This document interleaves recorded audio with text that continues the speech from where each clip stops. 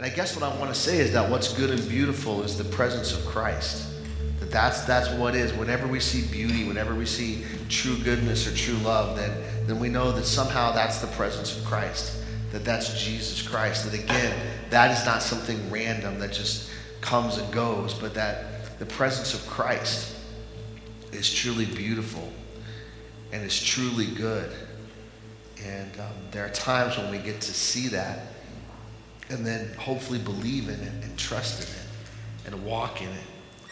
You know, everyone who lives kind of a good life, right? I think most people would say they want to live a good life, right? Most people would say, I want to live a good life. And most of the people that do live a good life, they usually follow some set of principles, or they follow some kind of a code that they have, something that they believe will guide their life. And the same is true of us who follow Jesus Christ. I mean, we believe that a good life is one that's built on following Christ, right? That Christ is the foundation of our life. Christ gives this little parable at the end of a long teaching that he has in the book of Matthew. And it's about a wise and a foolish builder and how each of them build in a place, the one that's smart, one that's not so smart. Since it's kind of a familiar story, I wanted to read it from the Message. And, I hope the words don't offend you, like calling one guy stupid, but the word is really stupid. It's really the best translation of the word is stupid. So here's the parable. He says, Jesus said, the words I speak to you are not incidental additions to your life. Homeowner improvements to your standard of living. They are foundational words to build your life on. If you work these words into your life, you're like a smart carpenter who built his house on a solid rock. Rain poured down, the river flooded, a tornado hit, but nothing moved that house. It was fixed to the rock. But if you just use my words in Bible studies and don't put them into your life, if you just use the words in Bible studies and you don't put them into your life, then you're like a stupid carpenter who built his house on a sandy beach. When the storm rolled in and the waves came up, it collapsed like a house of cards. It's funny how we miss that simple truth, isn't it? Because we don't know what's good and beautiful. We want things that we think we want, but we don't realize that we don't have an understanding of what that is. Just in building houses, where does everybody want their house? You want it on the beach, right? You want an oceanfront property. Everybody wants to be able to see the ocean. Let me tell you, the most foolish place to build a house is on the coast of Southern California. In fact, did you know that in most Southern California towns, if you build a house too near the ocean, they won't even insure it? I mean, you know Laguna Beach, it looks all nice from a distance, right? They even had a show about Laguna Beach. I've been to Laguna Beach. Let me tell you what Laguna Beach is like. It's full of canyons. And what happens in all of these canyons that lead to cliffs that are by the beach? It rains, and there's mudslides, and there's wildfire, and there's such danger of a mudslide or an earthquake or a rainstorm wiping away the foundation that these houses are on, that these are multi-million-dollar houses that you can't even get insurance for. Can you imagine? Can you imagine paying $5 million for your house and you have absolutely no way to get insurance for it? And if something happens, you've lost it completely. And so many of us live our lives that way. We seek after things that don't really bring us what we think that they're going to bring us, right? Because if you ask most people what they want, most people will say they want to be happy. That's the standard answer that's given by people. And if they answer something else, it's something that they think will make them happy. Like, I want to have a lot of money, I want to have a family, I want to have my health. Because the idea is that if I have a lot of money, if I have my family, if I have my health, then those are things that are going to make me happy. Well, a lot of those things, except maybe for the family, the wealth, the possessions, the achievement, the power, the prestige, the popularity, they don't really bring happiness. In fact, I saw this documentary. A friend of mine pointed me onto it, and it's called Happy, and it's on Netflix. And they interviewed psychologists, they studied people who've done studies on happiness, and they interviewed people. And when they interviewed people, when they said, what do you want for your life? Everybody said happy. But they said, well, what is happiness? What really brings happiness? And they were talking to psychologists who said, well, really about 50% of your happiness comes from just your genetics, from how you're born. So everybody has a baseline of how happy they are, right? Some people are naturally more happy than others. So you've got your baseline of happiness, all right? And then about 10% are things that are outside of you that can affect you for a little bit. But 40% of your happiness is based solely on your choice and your perspective and what you do with your life. And that's what brings happiness. And they found that in countries like America and other countries, that the more things, the more possessions, the more successful people were, they were actually less happy. Now they said, now don't get me wrong, the study did show that if you go from homeless to making $50,000 a year, then yes, your happiness increases. because a lot of your basic needs are taken care of. And your happiness, however they measure it, will go up drastically. But from 50,000 to 50 million, there's no difference.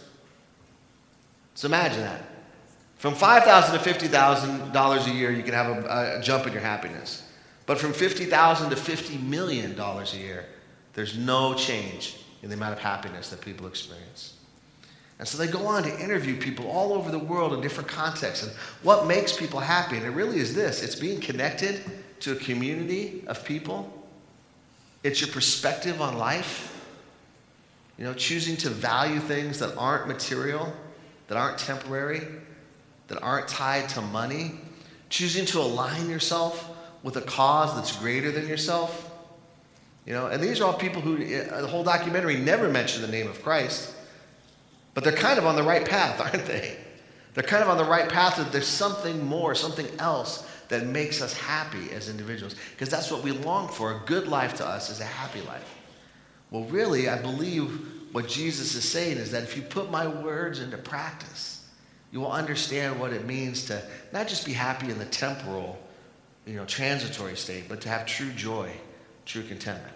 And you know why I believe this to be true? Because Jesus talks about this in the beginning of this sermon.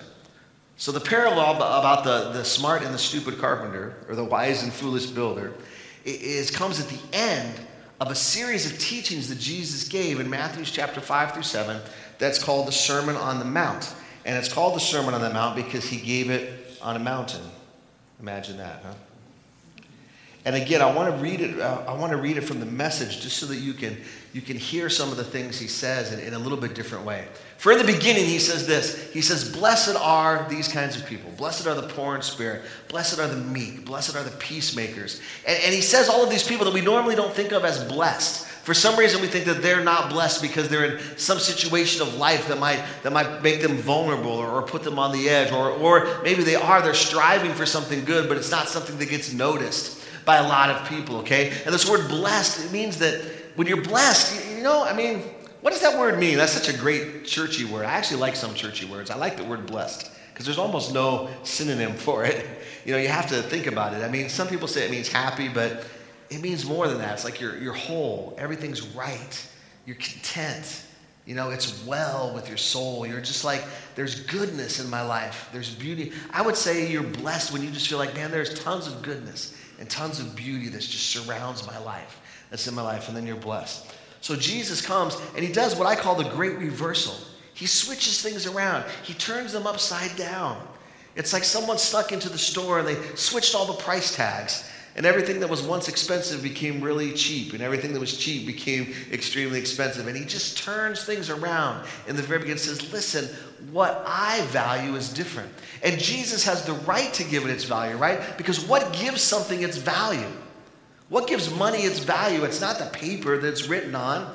It's probably not even the government that backs it. I won't get into that, but who knows? What makes it valuable is that we assign value to it. If you're trying to sell something, how much is it worth? Whatever someone wants to pay, right? Because someone assigns value to it. And so we try to assign value to things, but Jesus says, listen, when it comes to life, I assign the values because I created it. And if you assign any other values than what I assign to it, then you're wrong. Because Jesus is the assigner of values. You didn't know that was a name for Jesus, did you? I just threw that out there. He makes the value of something. He says, this is what it is. He declares it to be true. So listen to what he says about the people who are blessed, okay? Who are blessed. Oh, my goodness. He says this. You're blessed when you're at the end of your rope. With less of you, there's more of God and his rule. You're blessed when you feel like you've lost what is most dear to you. Only then can you be embraced by the one most dear to you. You're blessed when you're content with just who you are, no more, no less. That moment, you find yourselves the proud owners of everything that can't be bought. You're blessed when you've worked up a good appetite for God. He's food and drink and the best meal you'll ever eat. You're blessed when you care, for at the moment of being careful, you'll find yourselves cared for. You're blessed when you get your inside world, your mind and your heart put right. Then you can see God in the outside world. You're blessed when you can show people how to cooperate instead of compete or fight. That's when you discover who you really are and your place in God's family. You're blessed when your commitment to God provokes persecution. The persecution drives you even deeper into God's kingdom. Not only that, count yourselves blessed every time people put you down or throw you out or speak lies about you to discredit me. What it means is that the truth is too close for comfort and they're uncomfortable. You can be glad when that happens. Give a cheer even. For though they don't like it, I do, and all of heaven applauds. And know that you are in good company. My prophets and witnesses have always gotten into this kind of trouble. Man, when you're in trouble, when people are persecuting you, lying about you, throwing you out, he says, give a cheer. He says, the world doesn't see it as valuable, but heaven is applauding you. Yes, you are committed to what is good and what is beautiful and what is right in this world. And those particular things, we're not blessed, we're so performance-based. We're not blessed because of those things, but we're blessed in the midst of those things. Does that make sense? We're not blessed because we're poor, but we're blessed in the midst of our poverty. Does that make sense? We're not blessed because we're mourning or we're weeping or we feel this loss, but we're blessed in the midst of the loss. Okay? And in the same way, we're not blessed just because we go and care for other people, but in the midst of that caring, we are blessed. And what are we blessed by? It's the presence of Christ that is there with us. That's what brings us the blessing. That's what brings us the joy. That's what brings us the contentment. That's what brings us true happiness. Is because Jesus chooses to bless people that are in this situation. Because in each of those situations, it opens up opportunities for God. It opens up opportunities for God to show up. So I love the first one. When you're at the end of your rope, you're blessed because there's more room for God. And God loves to show up.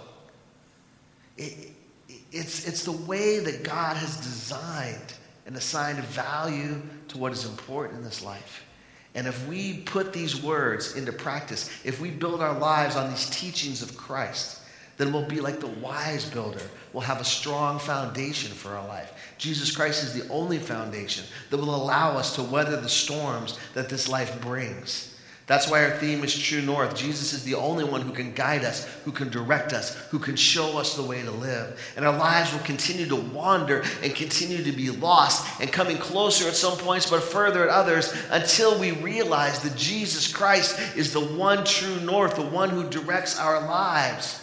Our lives, in each moment we need to make a decision. We need to choose to live in the blessings of Christ, right? So that's how we receive this gift, is that we choose it. We say, yes, I'm going to choose to believe that I'm blessed. Even when things are not going well, even when things are not going right, even in my poverty, even in my hurt, even in my pain, even in my hunger and thirst for righteousness that I don't see. I mean, those are the people who want to see things put right in the world, and they're frustrated because it doesn't seem to be right. And they care about poverty and injustice, and they care about these things so deeply that they hunger for them and they long for them. And there's people who are just trying to make peace, and there's so much anger and so much fighting in this world. And the blessing that we have is when we choose to believe that we are blessed. Amen? When we choose to believe that God has blessed us. Do you know God has blessed you? Do you know that you are blessed? You are blessed because Christ is with you.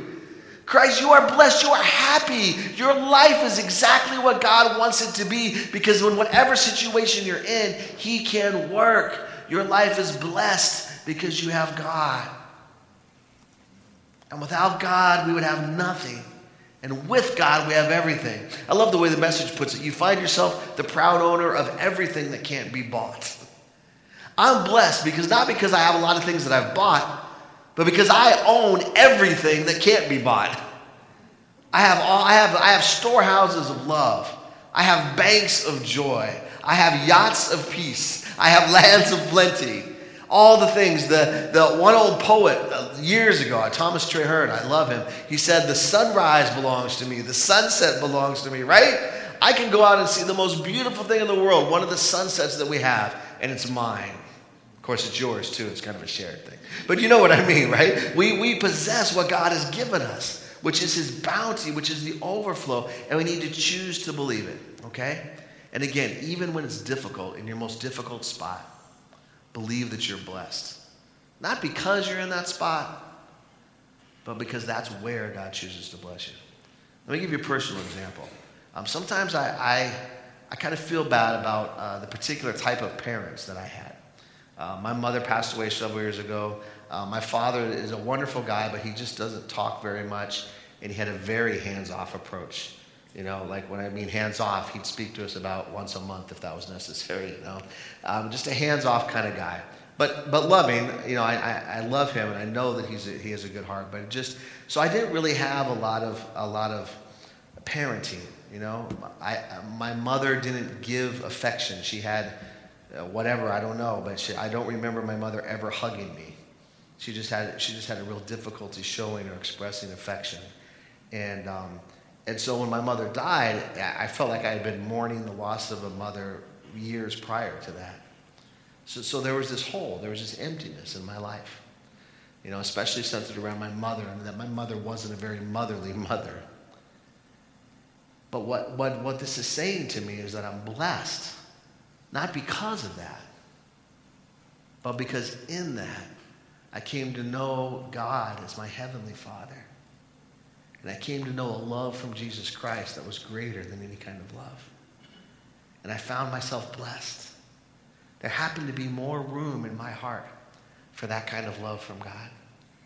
So I'm not blessed because of that deficit, but I'm blessed because in that deficit is where Christ was. That's where Christ met me. And wherever Christ meets you, you are blessed.